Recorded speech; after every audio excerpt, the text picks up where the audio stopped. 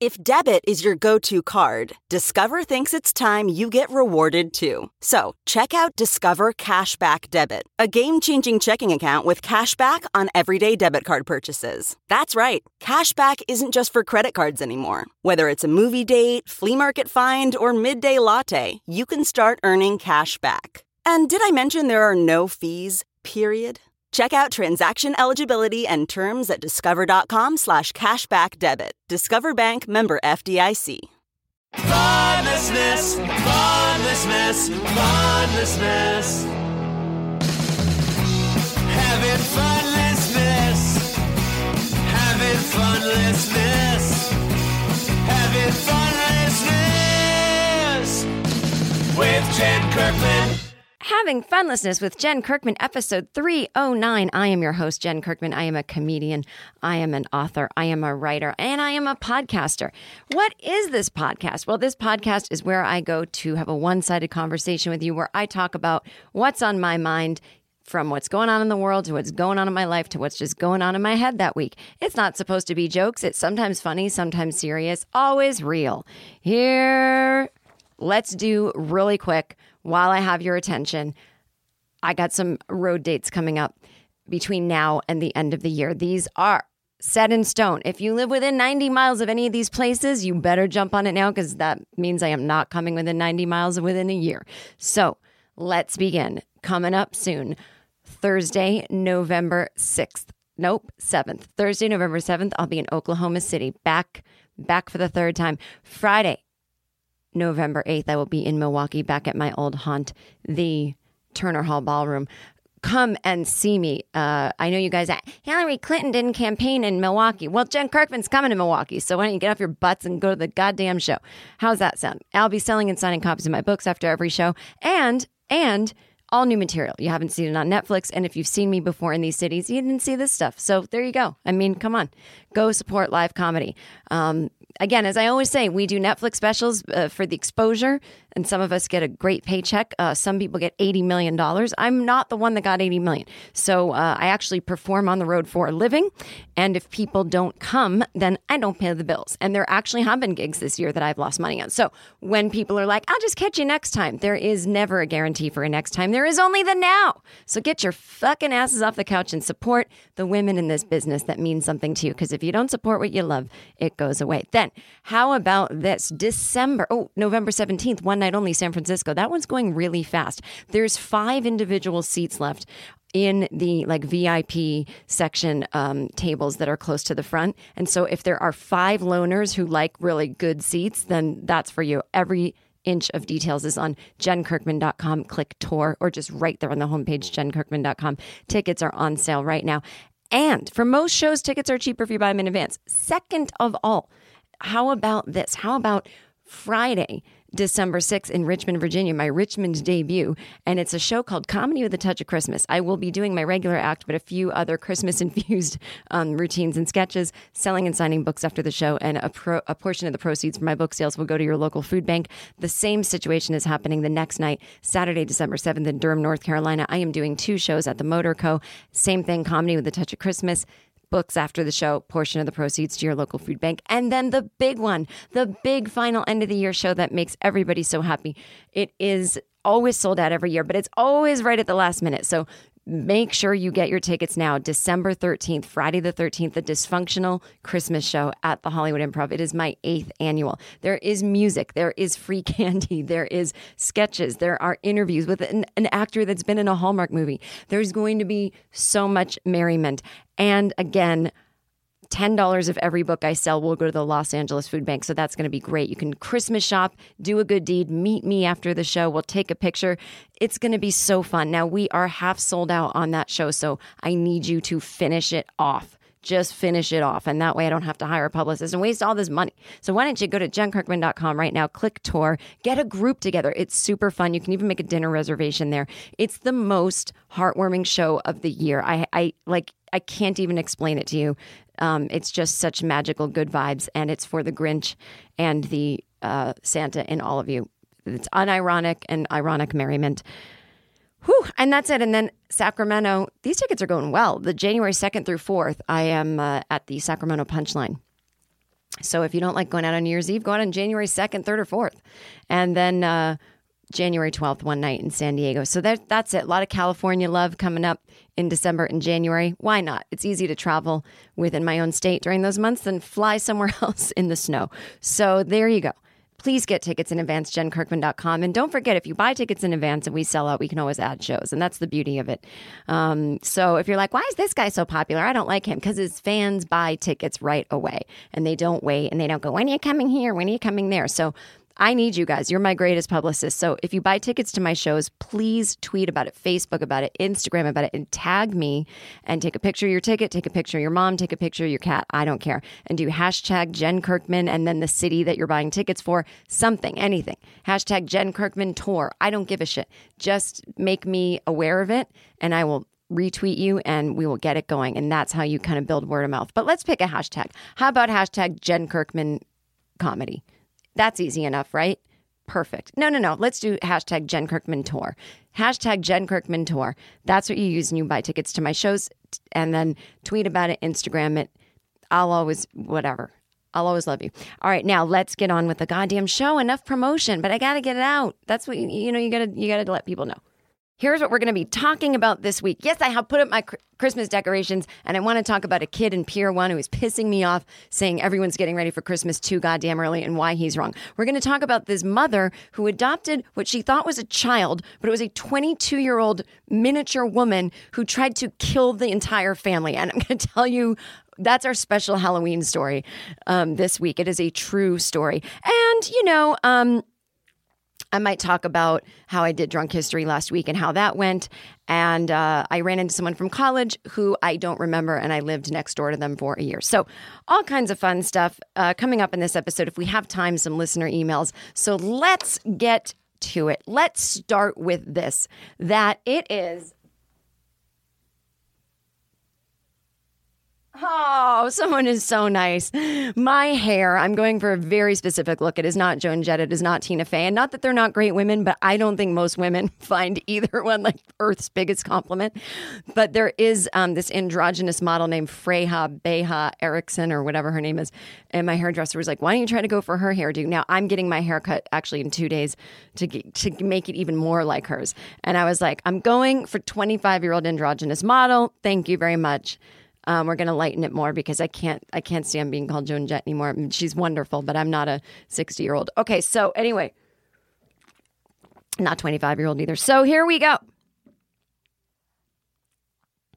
In case you're listening to this, like, what prompted that? I'm reading comments because I'm taping this live on Instagram Live, but I will stop doing that. So here's what's happening. So, okay, I put up my Christmas decorations. Now, let me explain myself. It's not this, I love Christmas so much and I'm starting to sing the Christmas songs already. I used to be like that. I'm not quite like that anymore. Putting up Christmas decorations has become this, it's a seasonal, transitional, decorational necessity, almost a job, if you will. And it takes about 4 hours, even though I live in a 2-bedroom condo. It shouldn't be, it's not like I live in this palatial thing that, they'll make a Hallmark movie about such a thing. I'm a stuffy lawyer, real estate guy, and doctor, and I live in a giant mansion, and it's 2 weeks to Christmas, and I need to redo my mansion, and I need to have it decorated for the big Christmas festival thing that's on December 24th. And then they'll hire this one woman who's like, I'll decorate it. I have no team, no contractors. It's just me. I'm a single mom. Maybe my kid will run through, but I'll get it done. And then, she has to spend so much money and it takes 2 weeks to decorate this palatial estate. That's not what we're talking about with JK's house. So, but it just takes a while because I take everything out of the very organized tubs that are labeled in my office closet. And then I bring it all out into the living room and I take everything out of the tubs and I spread it out. And I always make sure, I had gone to Pier 1 first and then I excused myself and I went, I don't even know what I have in my tubs. Why am I shopping first? So I got back home. I looked at everything and I went, it's time to start decorating. Now, here's how I knew it was time. I had to work yesterday, which is a Sunday. And by work, I mean write. And as a writer, I write every day. But I'm working on some TV ideas, some pitches, some whatever. And there's actually a project I'm in the middle of writing, and it requires me writing stuff and then handing it over to the producers, and then they give notes. And I never know when I'm going to get their notes back. But once I get it back, I got to start in on it. It takes days, blah, blah. So I'm in that sweet spot, yet anxious spot where any minute now I could get an email like, here's all the notes, address them right now, bye. And so yesterday was Sunday. Nobody was going to email me out of the blue. Like, you guys don't understand, my schedule every day is like 8 a.m. to 6 p.m. and it changes every day like the day before. I'm going to constant meetings and this and that. So there's never a good time on a weekday to put up my decorations. And then, next weekend I'm on the road. This coming weekend I'll probably be working, writing. And so I just thought, I think it's time. It's almost like an early labor where you're like, look, I can't shove the kid back in. It's just coming out. It's coming out. And so I just said, I have to start putting the decorations up. And, I didn't put the tree up. So I feel like that's something that I can do as more of an event, and I can do it closer to Thanksgiving, maybe have a couple gals over, have like a tree trimming party and some wine, that type of thing. But I did put away the normal decorations, and I put out I do this, I don't know, to me it seems like the craftiest person who ever lived. I take empty vases and I have this fake snow that I bought and these little gems and jewels and fake pine cones, and I throw it all in a vase and I wrap fairy lights on the inside of it. And then the thing has a battery pack in it. So I put it down on the bottom first. Then I put all the snow and stuff on top of it. And it's just this lit up vase with this like Christmassiness. And I have a remote control thing, so I don't have to keep sticking my hand in the vase every day. So I was putting those together last night, and I realized I don't have any AA batteries. And I had some left over from last year that I put in a bag because I was being responsible, but they die. They just die. And so none of them worked.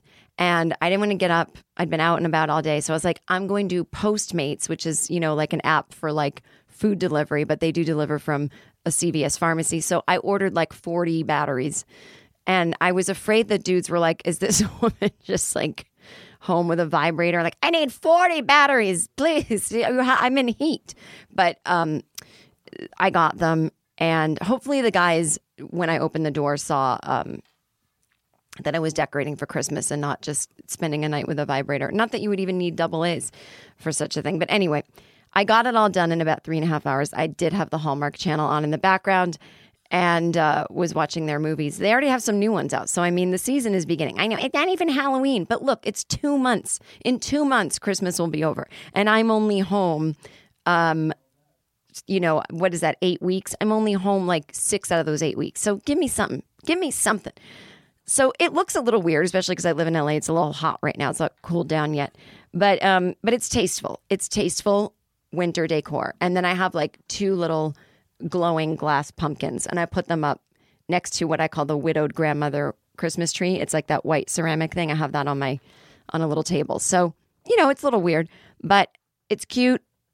I got the scented candles going. We've got mulled cider and then some kind of like foresty thing that's sort of vanilla, a little patchouli, but smells like a forest, not like a hippie with a vanilla latte. So it's up. What do you want me to do?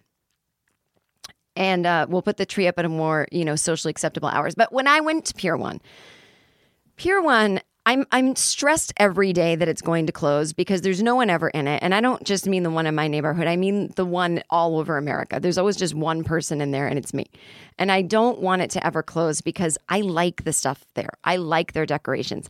And so I'm there, and they've got Halloween stuff on clearance because the Halloween's in 2 days. And then they had all the Christmas stuff out. What do you want them to do? People, you want them to not have Christmas stuff out in advance? A giant corporation that's trying to make money. Maybe some people shop for that stuff in advance and they put it away. But when people go, it's too early to have Christmas decorations up. No, it's a store and the holiday ends in 6 weeks. It's not too early. In fact, if they had it up in January, I go, some people are planning ahead. It's not that crazy. And this argument, I think people think it makes them sound smart and like they're so like they're Lenny Bruce or Bill Hicks or something. thing, like of regular people. They're like, I'm not going to get caught up in this corporatization of Christmas. Yes, you are. That's the best part of it. You want real Christmas? Go find a fucking donkey and a manger. And when someone comes and brings you incense and myrrh, be like, oh, what a great gift. And then, go do that. Go be running from the census takers in the Middle East and sit in a manger. That's Christmas. You want real? Get real. You don't want real. You want corporate Christmas, but you only want it during this shortened amount of time. Now, do you see how absurd your argument is? You're not arguing for us to get back to what Christmas is all about. You're like, I want it from December 1st to December 25th. Well, boo-hoo, some people want it a little sooner, especially a giant corporation that's got to make money, honey. So I'm in there and I'm looking at all the decorations and they're having some sales because that's what they do. You got to get in early and get those sales. So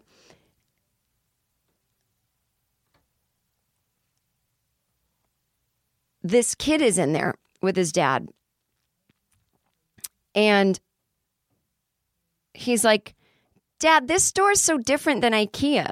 And his dad was like, IKEA is more streamlined. And he's like, what's streamlined? I guess that's an important moment in a child's life. And the dad was like, well, clean lines. What's clean lines? I mean, you couldn't even explain. And the kid wasn't that young. It was like 10, 11, 12. He's like, it's just more simple. It's not where you go for decorations. And so the kid was all offended by all the things in Pier 1. Now, I don't remember much about childhood because it was 70 years ago, but there was no Pier 1 in my town. And the decorations we had came from bins up in the attic or the basement or somewhere. And they were passed down from generations. We didn't buy these decorations. Certainly there weren't fun colors like pink and blue and white as part of our Christmas decoration. Now, not complaining. I loved our Christmas decorations. We put that fake snow, just a sheet of it with sparkles on it on top of the piano, not a grand piano, but, an upright piano. And then we'd put the little manger that my mom had as a kid that her dad had in Germany. And then, you stick the lights inside the little manger. And my sister and I, every year, we had two Josephs for some reason. Like the one of the Joseph as in I'm Joseph and as of Mary and Joseph, Jesus' dad. Well, he was the same as just some rando like sheep herder. So my sister and I would always put the two Josephs together, like as like two gay men raising a son, and then we'd put Mary like out somewhere having fun. My mother would go, "Oh, you girls," and so that was the Thanksgiving fun. I mean the Christmas fun. But yeah, we didn't put up the decorations until maybe right after Thanksgiving, but I mean the next day. Now, and it was always so much fun. But if I were a kid and someone said there's this store, Pier 1, or imagine any store, and they took me there in October and I saw pink Christmas trees and feathers and sparkles and lights, I would have been like, oh my God. I know that a grown-up did this because grown-ups run stores. So there's like grown-ups out there who like to have fun even 2 months before Christmas. There's a world where people envision that there's just pretty, sparkly, nice things to look at. Because on TV, this guy keeps saying we're going to get nuked by Russia. So I'm pretty stressed out as a little Gen X kid. And that Prince song, 1999, he says the world's going to end in 1999. So I like that time of year when we put up nice things and put lights everywhere. Wait, there's a store doing it in October? Take me to this magical store. It's like Disneyland. I got my Mickey Mouse shirt on. I don't even like Mickey Mouse, but the shirt is actually, I think, very fashionable. Anyway, so the kid is running around Pier 1 just criticizing, why are they doing it so early? And I just wanted to sit him down and go, listen, kid, you live in America. This is a corporation. Fucking deal with it. I just wanted to go, why do you have this? What? Ugh.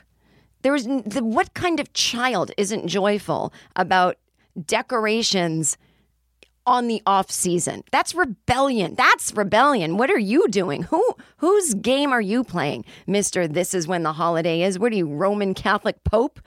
It's not Advent, everybody. Shut up. Let the Pope be worried about Christmas too early. Not a kid. A kid. And then his dad was like, all right, let's go. You're complaining too much. And I just wanted to go up to that dad and go, it's too bad you can't return those. Am I right? Am I right, people? If I had a kid who complained about Christmas decorations too early, I would know that I had failed. Now, maybe that's not the dad's number one priority. It would be my priority. And now if people are like, no, you don't understand. I like them only up during these certain weeks because it builds some kind of excitement for me, or that's fine. If it's an emotional reason, that's fine. But I could tell this kid just thought this is a smart, cool thing to say. And it's not. You sound like everybody else. I tweeted something today that I thought would be controversial, and I'm actually really happy to hear that it's not. I tweeted that the song Baby Shark is better than simply having a wonderful Christmas time. And everyone was like, yeah, that is true. And everyone hates Baby Shark. At the end of the day, people are like, that song's so annoying. But I feel like I've found my people, because that Paul McCartney Christmas song, simply having a wonderful Christmas time, it's not music. And I've had dudes try to argue it with me. I don't really understand how the pitch key, and he's a genius and it works, because it's terrible. Stop defending Paul McCartney. He's allowed to make a mistake. He's lived a long time. He's had a lot of great songs. You're not going to win every time. Now, I don't know what he was thinking with this song. His other songs have more depth and more meaning than, Christmas time is a big deal, right? If we're just going to go on the religious aspects of it, it's a time of rebirth and hope. At the very least, it's gift giving, seeing friends and family. Let It Be. When I find myself in times of trouble, Mother Mary comes to me. That's a Christmas song. Simply having a wonderful Christmas time. It's awful. That part I hate. Oh, and then the electronic. I literally just, I want John Lennon to come back for 5 minutes, and I want to go, John, let me play you something. And I want to see his face when I'm like, Paul wrote this, and it plays in malls at Christmas all the time. And it's considered a Christmas song the way Bing Crosby, I'm Dreaming of a White Christmas is considered a Christmas song. And I just want John to just put his head in his hands and go, oh, and then just, go back and leave the earth. Someone is leaving me a very long comment on this. I work retail for almost 18 years, and I want to punch people when they complain about Christmas stuff being out in October. I'm like, my back room is small. I can't sell shit from the back room. That's right. I am here for the American worker. I should run for fucking president. All right. But it's not even just in comparison to simply having a wonderful Christmas time. I fucking love Baby Shark. It makes me happy. It works for me. I don't even know. I always end up singing ABC 1, 2, 3 when I sing Baby Shark. I go, Baby Shark, easy as Baby Shark, Baby Shark, Baby Shark, Baby Shark, girl. But that's not how it goes. Baby Shark, do. It's fucking pure joy. It is the answer to our problems. Like, I literally just want to, that everyone was booing Trump at the baseball game. And I understand that. And Joe Scarborough or whatever was, I don't get it. Oh, because you're a never Trumper, which means you're still a conservative of the Trump nature. And you'll find any reason to defend him secretly. But I don't trust the never Trumpers. Real good timing getting off that bus. You helped create the bus that he rode in on. Anyway, so Baby Shark. I feel like I could just get a boombox, and that's as far as my technology goes. And I could just go to places where people are deeply unhappy. And I don't mean like suffering from depression or something real, but like a rally of people who are at some kind of political rally looking for answers. And I could just go, I don't have an answer, but we all need some joy, and just hit play and just make everyone dance. I saw people doing it at some kind of game. I realize we're right in the middle of the World Series. I don't know who's in it. I don't care. I think it was a World Series game. People were all doing it. And I was like, that's beautiful. To me, it's a We Are the World all over again. I'm from that generation of giant concerts on a grand scale that everybody stayed home and watched on TV. I watched Live Aid on TV, and then We Are the World, and you just felt everyone coming together. And I think Baby Shark could heal the world. I really, really do. Yeah, people. someone said, can you be live 24/7? This is very comforting. A lot of people with certain mental disorders find me comforting. Like there was a woman that wrote me and she was like, my husband's autistic. He can't listen to anything except you. And I was like, oh my God, I love that. I cannot be on here 24/7, but you can listen to my podcast, Having Funlessness with Jen Kirkman. It's on iTunes. It's on all the places that you find podcasts. Go to my website, jenkirkman.com, click podcast, and you've got 6 years to catch up on. So there you go. All right. So there it is. My Christmas decorations are up. The scents are scenting. And let's talk about this fucked up mom. It's so horrible. I'm truly a bad person.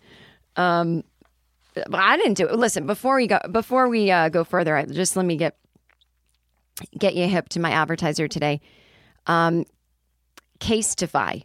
And I actually use them. I would show you, but my phone is recording this. It is the world's slimmest, most protective phone case. And I'm telling you guys, I have the new iPhone and I've dropped it 6 times and it's totally fine because I've got my Casetify on it. With tons of classic designs, stylish collaborations, and the ability to create your own custom case, Casetify lets you keep your phone safe without sacrificing style. It is literally military grade drop protection, right? So Casetify cases have a 2-layer Chi-Tech material construction, and they've passed a drop test from a height of 6.6 feet. They offer military-grade foam protection, and they have thousands of designs to choose from. You could spend all day on the website. I have a clear case with gold sparkles in it, with kind of a gel. It's really, really cute and definitely age-appropriate. You can even customize it, put your name on it or put other words on it. You can make a phone case that no one else will have. And they have fun collaborations with actual designers like Yves Saint Laurent, Sarah Jessica Parker, DHL, Wonder Woman, and the Rolling Stones. So just go to casetify.com/fun and get 20% off your purchase. And it's so nicely priced anyway. 20% off is a big effing deal, folks. Casetify, casetify.com/fun. Get 20% off your purchase. This is a sponsor that I went after because I found their stuff through an Instagram ad and I loved them, and I like to make my own phone cases, and I'm serious, you can drop your phone and it's like totally fine. And they make all different, for all the phones out there. All right, so let's talk about what happened to the Bartnett family. This is our spooky Halloween story. Now, people keep writing me things on my live video, and somebody said, how about a live video of me commenting through a Hallmark movie? I did that once and it didn't work out because you can't pay attention and listen at the same time. But I will be beginning a Patreon thing. So I will not be doing any more extra content for free because I just don't have a lot of fucking time. I don't really even have a social life. So here's the deal. Coming up soon, my subscribers, there'll be increments of $5, $10, $15, $20 a month. And there will be bonus content and free merch and gifts and things. You will be actually getting a deal like you wouldn't believe, the best deal. But that's all going to be taking a couple months to put together. I'm 50%. It's going to happen. I have to work with the Patreon people. We'll see what happens. But we don't need to go crazy thinking about that yet. But so here's the deal. This is our spooky Halloween story from the Bartnett family. Okay, Christine Bartnett and her ex-husband, Michael, have been charged with abandoning their daughter when she was 9 years old in Lafayette, Indiana, and fleeing to Canada. So I saw that headline and I was like, that's fucked up. And then I went and I totally judged by their looks. I went to the article and I saw pictures of these people. And the mom, Christine Bartnett, was, her eyes were all red and she was crying and she looked kind of a mess. And then I realized, if you're arrested for abandoning your daughter, but it wasn't your fault and she's not really 9, we'll get into that, then you're going to look pretty haggard, especially if the reason you abandoned her is because you were running from her because she was trying to murder you. And so nobody in a headshot, did I say headshot before I meant mugshot? Nobody in a mugshot is going to be looking their best. And I don't think it was up to me to judge her by her picture and go, oh, she's totally guilty. This is fucked up. So I kept reading the article because I'm really a wimp. I don't like scary things. I don't like things about murder. I don't like things about hurting children. Imagine that. What a great person I am. So now I'm having trouble getting onto the internet. So you guys will have to give me 1 second. For some reason, I log in here every week. It's just being a little bit of a bitch. I don't know what's happening. So let me just give you the bullet points of this article that I have in my hand right here. But yeah, my internet, my computer is going absolutely apeshit. So I'm just going to restart my computer and hope that helps something, but it's going to eat up some time. So in an exclusive interview with the Daily Mail TV, Kristen denies the claims and says that she and her husband, Michael, her now ex-husband, were victims of a fraud, claiming that the girl they adopted was an adult con artist who tried to kill her. Kristen and Michael agreed to the emergency adoption of Ukrainian-born Natalia Grace in May 2010 from Florida, and they were told that she was 6. Now, these people have adopted other kids as well, and it's gone quite well. So I thought it was just this one-time thing, and I was like, are they weird? Are they crazy? But they have a pretty good track record, and they have other adopted kids from other countries. So, but let's just read the bullet points of this, and then we'll get down to business. Because it's still up in the air. There's some people who don't agree with them at all. Okay, Bartnett, daughter tried to kill them. Yeah, you get genius content, all right. Okay, here we go. She tried to kill us. So this is what happened. This couple, they adopt this girl from the Ukraine. And this mom was a mom of 3. And she's also a parenting author. Like, she's not a joke. She's like into being a mom. And they adopted this 6-year-old girl from the Ukraine. And it's exactly, I guess, like this movie Orphan.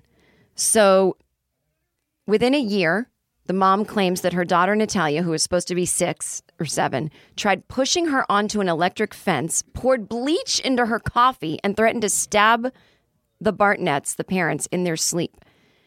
Natalia was treated, that's the little girl, by mental health specialists who determined she was an adult and pressed the courts to have her birth certificate changed.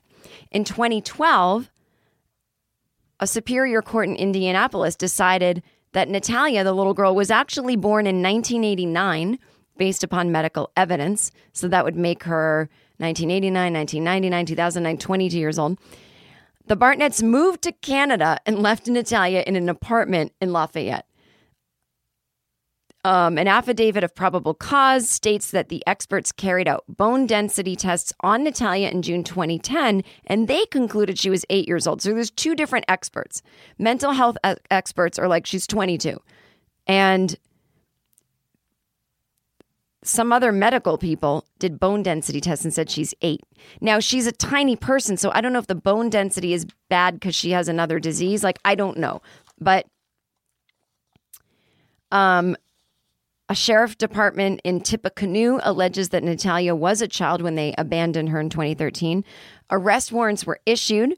Michael and Catherine surrendered to authorities, and they've been released on bail. So I don't know. I mean, I'm looking at the little girl, and it's like, there's part of you that's like, this is just a little girl. Look at her. She's just a little girl. But why would these people lie? So here's the deal. There is something, I'm a horrible person. There is something kind of like evil looking about this girl. So here's the deal. Here's like the whole story. They're a Christian couple. I'm not saying that makes them good people. But they adopt this adorable little girl only to discover she's potentially an adult sociopath masquerading as a child. This is literally the exact plot of a 2009 movie called Orphan. I did not see it. I will not see it. But as far-fetched as it sounds, that is the defense being put forward by the mom of 3 and parenting author. She's 45 and her husband's 43, and they broke off all contact with her and moved to Canada. And then I guess they were found in Canada and they were arrested. Police say the girl was left to fend for herself for 3 years despite having a rare form of dwarfism that means she's 3 feet tall and has problems walking. But in an exclusive interview at an undisclosed location, Christine insists there's a major flaw. Natalia is not 9. She is 22 years old. She claims that they were terrorized for years by the mysterious girl who tried to stab them in her sleep, pushed them towards an electric fence, and poured bleach in their coffee. She would make statements and draw pictures saying she wanted to kill the family members, roll them up in a blanket, and put them in the backyard. She was standing over people in the middle of the night with sharp objects. We couldn't go to sleep, and we had to start hiding all the sharp objects. I saw her putting chemicals, bleach, Windex, something like that in my coffee, and I said, "What are you doing?" And she smiled and said, "I'm trying to poison you." What the fuck? The media is painting me to be a child abuser, but there's no child here, said Bartnett. Natalia was a woman. She had periods. She had adult teeth. She never grew a single inch, which would happen with a child who had dwarfism. Well, that to me is the biggest proof. She had her fucking period. She was jumping out of... the doctors all confirmed she was suffering a severe psychological illness only diagnosed in adults, called being a sociopath murderer. She was jumping out of moving cars. She was smearing blood on mirrors. She was doing things you could never imagine a child doing. Bartnett and her ex-husband have been hailed as exemplary parents with their child genius son, Jake. Jake was diagnosed with autism at age 2, but he had his first academic paper published at 12, and by 15, he was studying at a prestigious physics institute. So they've done good with one of their kids. So they adopt this little girl. It was featured in a 2012 episode of 60 Minutes, but these guys are experienced foster parents. They ran a children's daycare from their home in Indiana, and they adopted the little girl from Florida in May of 2010. And so the mom was like, tearfully in this interview saying, I promise we treated her as if she was our own biological child. We had no hesitation in adopting her, despite learning that she had a bone growth disorder and that she, had skeletal abnormalities and problems with vision. She said, I've always wanted to have a larger family, and I had very severe complications in my pregnancies, and I was unable to have more children. I also at that time had a very privileged life. I felt that if I had the ability to help another person in the world, then I wanted to do it. Given just 24 hours to complete the emergency adoption, the couple raced to an adoption center in Florida to sign the paperwork and meet their 6-year-old daughter. They knew precious few details from her background. Natalia had been in the U.S. for 2 years. She had a Ukrainian birth certificate, and she needed a home immediately because her previously adoptive parents suddenly gave her up for undisclosed reasons. Out of compassion for their situation, this mom did not want to press them for information on what had gone wrong. That was your big mistake. I think you should just go, is there any chance your child is an adult who's trying to kill you? Is that why you gave her up? So there you go. This bitch actually be 22 and trying to kill you. And you know what? Why take the chance? I would run out too. I'd be like, I'm so sorry. But if they're like, oh, she was living there for 3 years in this apartment. Well, if she was really 9, she probably wouldn't have made it that far. You know what I mean? Anyway, they said she was really nervous when they adopted her. They're like, oh, she's going to need a lot of support. We did notice immediately in the parking lot that she couldn't walk. There was nothing in the paperwork stating that, which is why I think she was faking it. Over the next few days, the couple showered her with attention. They took her to Disney World, ice cream, treats, pillow fights with her 3 brothers to slowly bring her out of her shell. When they did take Natalia to the beach for the first time, she did something that left the couple speechless. The boys rushed into the water, and Natalia wanted to be carried into the ocean. Now, the mom says, my husband and myself were physically exhausted, so we asked her to wait just a few minutes. With that, she just got up and ran into the ocean. I remember looking at Mike and thinking, what's going on? She couldn't walk a second ago, and now she's running into the ocean? They got more alarmed when they saw their daughter naked for the first time. They were giving her a bath, and they noticed that she had full pubic hair. I'm sorry, but this is fucking so fucked up, and that just made me laugh. She's 6. And they said, I was so shocked. I had just been told that she was a 6-year-old, and it was very apparent that she wasn't. There were further clues to an apparent deception. Natalia shunned dolls and toys, and she sought the company of teenage girls, and she appeared to use sophisticated vocabulary way beyond someone her age. She didn't have any trace of a foreign accent, and when the family asked a Ukrainian friend to speak in their native language, Natalia couldn't understand or describe her homeland. At the time, the mom says, I ran a little school, and I remember she said to me, these children are exhausting. I don't know how you do it. That's what a child said to her mom. These kids are exhausting. I don't know how you do it. I was like, you're supposed to be a child yourself. It was like something another mom would say as she dropped her kids off. It's very hard to decipher how old she is because she has such a unique look. But at that time, I started to believe she was probably a teenager. But I didn't have any regrets. This was what I wanted to do. I felt overwhelming love for her. Barnett says they soon began finding bloody clothing in the trash, suggesting Natalia was having her period and trying to conceal it.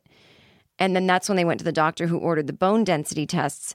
And the results suggested she was at least 14 or older. And so they started to dress her a little more appropriately, no more princess and pink and all that. But as questions swirled around her age, Natalia's behavior began to deteriorate. She was watching on a baby monitor as Natalia attacked a baby boy when no one was in the room. And then she would scoff at bonding exercises. She was smearing blood on the walls, making death threats, and hearing voices as she was having a mental breakdown. So she would spend the next year being treated for various psychiatric disorders. And the mom said that this little girl, who's really an adult, tried to drag her onto an electric fence during a 2012 birthday outing. Natalia was placed long-term at a state-run psychiatric unit because she allegedly posed a risk to others. It was during her treatment that Natalia actually confessed to being far older than she appeared. So, one clinical therapist said that Natalia told them she was 18. And then at another place in Indianapolis, she told the staff how she tried to kill her family members and had no remorse about it. So, this sounds pretty legit to me. I mean, I believe all of these people, but there's just one asshole who's holding up everything. And he's like, no, bone density tests say she's 10. So these parents got arrested. She and her husband rented an apartment for Natalia because they believed she was an adult. And they placed her under the supervision of state health care. They helped her get a social security number, apply for benefits, get food stamps and an ID. So they didn't just leave her an apartment. They set her up and they're like, we're going to peace out to Canada because we're fucking afraid of you. So they were talking daily. She even came up with a plan for Natalia to enroll in college and get her diploma and study cosmetology. I would not want that woman working on me. I'm going to do a lip wax, but first I'm going to pour bleach down your throat. So they co-signed the lease. They paid her rent for up to a year. She helped her with groceries. She bought furniture at Target for her. She was optimistic for her daughter. And then they moved to Canada so her son could attend. Oh, okay. I thought they ran to Canada because they were afraid. They moved to Canada so her son, Jake the Genius, could attend an Institute for Theoretical Physics in Waterloo. And they left Natalia behind at her rented apartment that they fully set her up with. And, but she stopped taking her medication and started posing as a child again to another unsuspected family. She put a little pink dress in her closet and a little pink bicycle parked outside her apartment so that it looked like, oh my God, my parents abandoned me. And then she stopped talking to her parents. And then the last time they spoke, she's like, I'm cooking spaghetti for my new family. And they were like, okay. And so they weren't abandoning her in Canada, but they got arrested nonetheless. So I think this is so sad and legitimately terrifying to the point where, even if I had a kid that was a kid, I would be scared and I would be like I feel like I'd be one of those moms where if I'm laying in bed and my kid comes into the room because they had a bad dream, I'd be like, just waking up in the middle of the night and seeing a child at the end of your bed. I'd be like, I know you're a good kid and I'm going to comfort you in 1 second from that nightmare you just had. But you legit have to understand just culturally how scary a child at the end of the bed is, just standing and staring at you.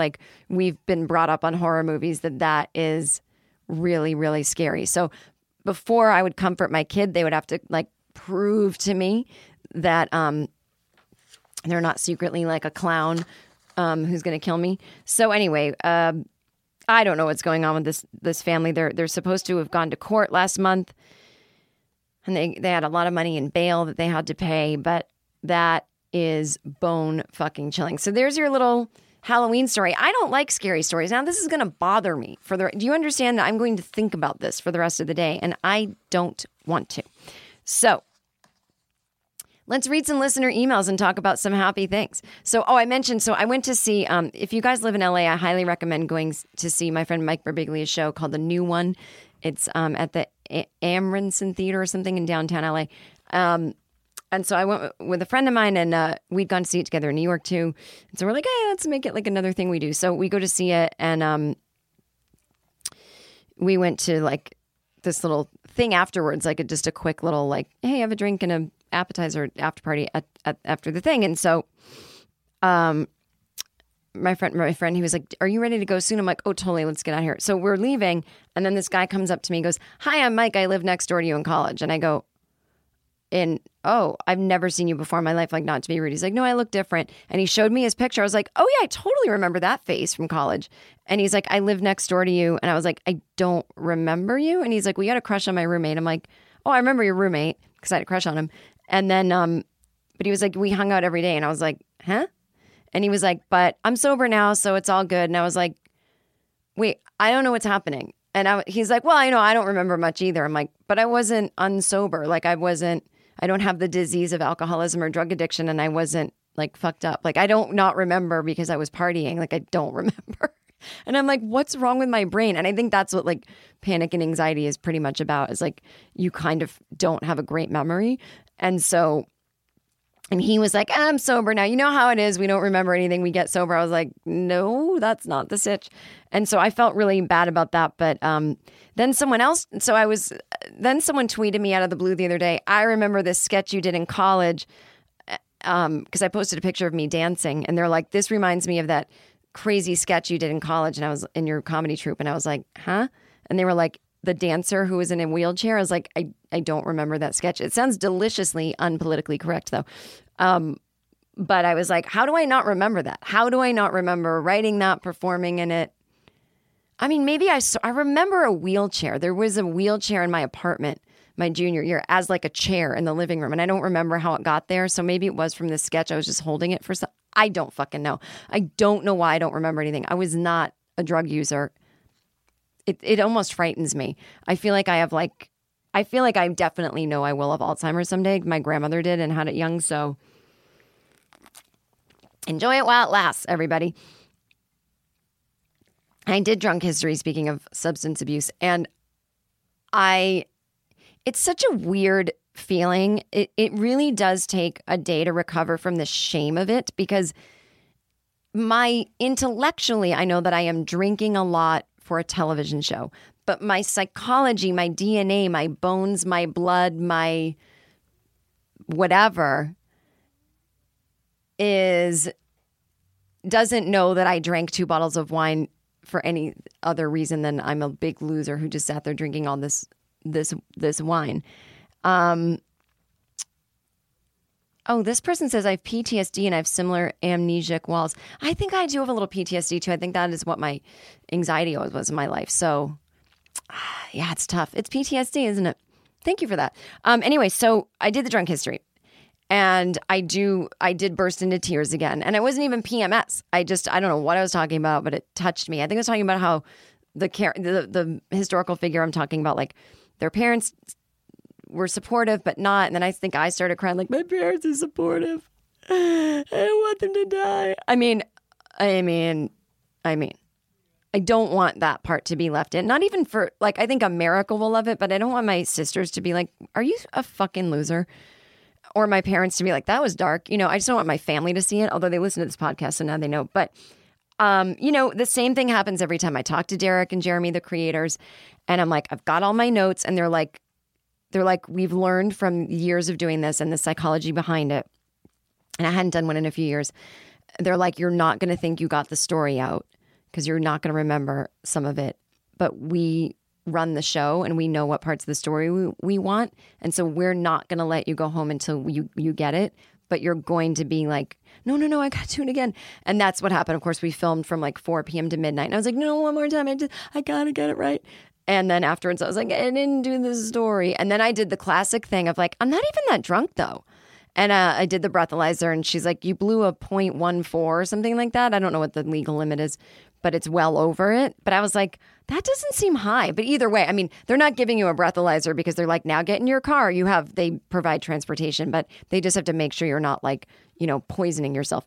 And so I made a little video and recorded it because I wanted to show people who drink and drive what you actually look like when you're like, I don't think I'm drunk. And like, maybe you don't seem it, but then you blow the thing. You're like, oh.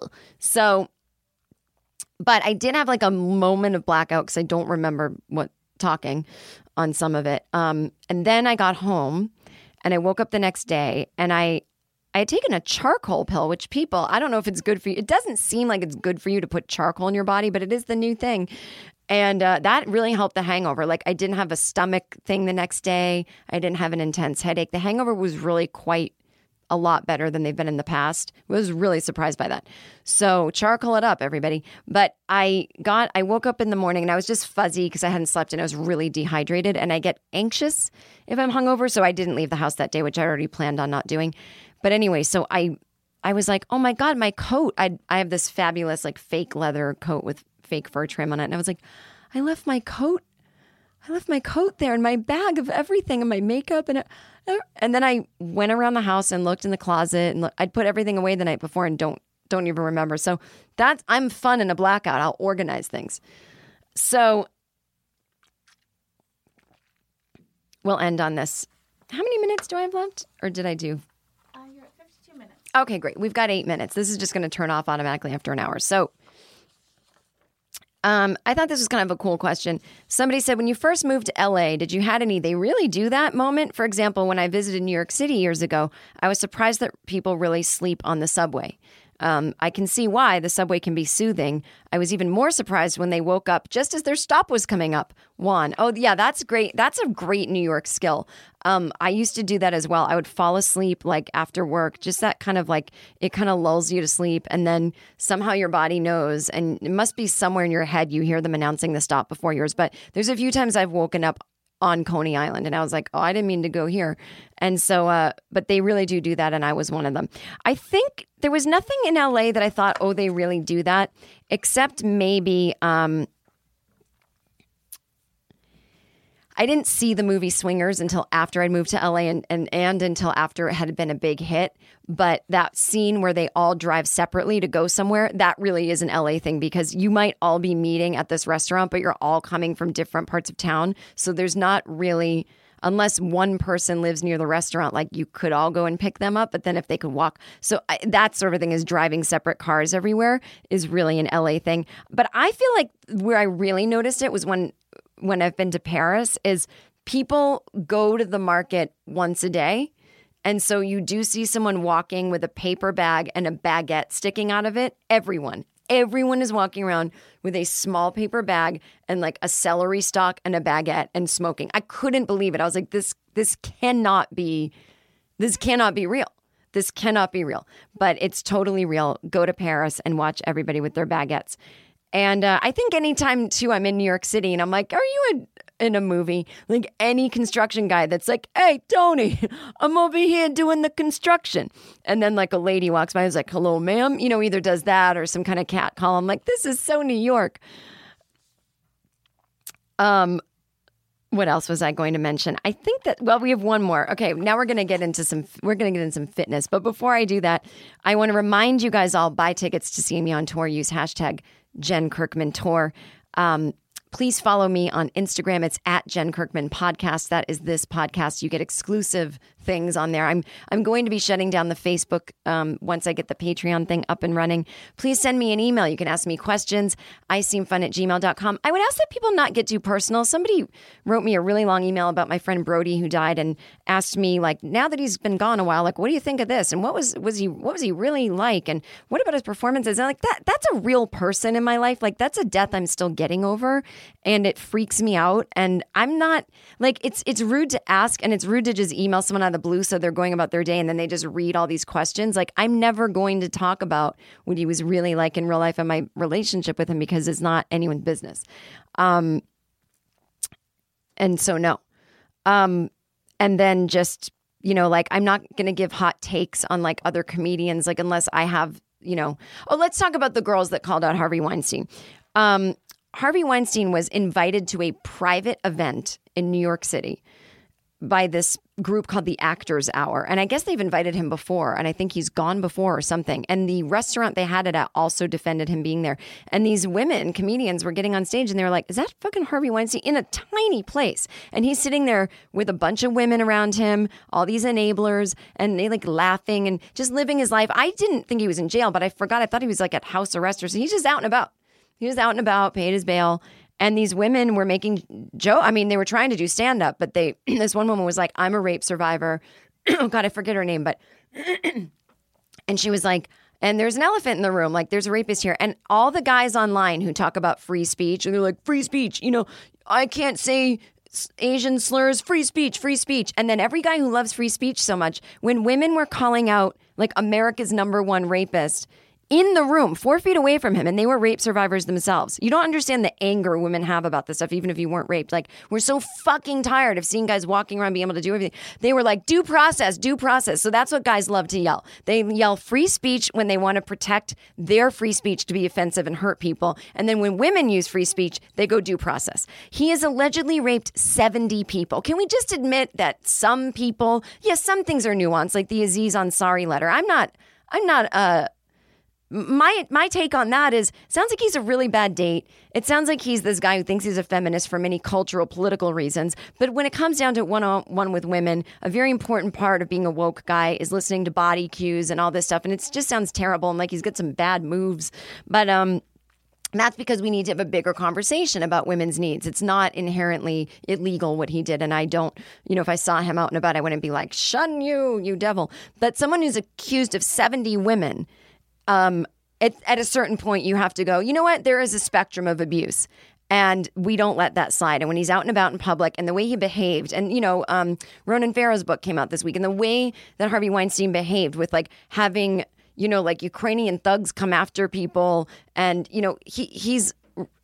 he has enough money to like run a lot of things in this world. Like, it's fucking evil on a giant corporate global scale. And all these guys that they didn't like Hillary Clinton because she was too this and she was too that. They're sticking up for Harvey Weinstein and due process all of a sudden. Fuck that shit. So these girls are really brave. And, one of them was just hysterical screaming, I'm 4 feet away from a rapist. You're going to let him sit here? And they escorted her out, but not him. And, when women are like that, when we are so angry because we are being forced to share a space with these people, it's a big fucking deal. And you lose your goddamn mind. You can't take it anymore. And so I just feel like what men don't understand is we are all kinds of things. We are sad. We are angry. We are so tired of it. And we're tired of even bringing this shit public because we don't want to read the comments anymore of, well, Hannibal Buress called Bill Cosby out and he wasn't, saying mean things. It's like he made a joke in his act. And the papers picked it up. Bill Cosby wasn't in the fucking room. And he's not the gender that Bill Cosby rapes. And Hannibal's a friend of mine. I love him. And I think he got a lot of death threats after that. And I think it was awesome what he did. But he wasn't trying to call Bill Cosby out. He was talking about the thing that everyone knew and was making jokes about, like, why don't we do anything about this? But it was, I don't think he ever meant to start what he started. But this is more like you're reacting to a rapist 4 feet from you. And they have every right to behave how they did. And it's just heartbreaking. Like, we're just fucking sick of it. And I think what we're more sick of is the pushback when we do say anything, like that men are suddenly so in love with due process over a human being trying to explain to them. It's like, just enough. Enough with your legal mumbo jumbo. You're not on the fucking Ari Melber show. I was. Okay, great. Until next week, have fun.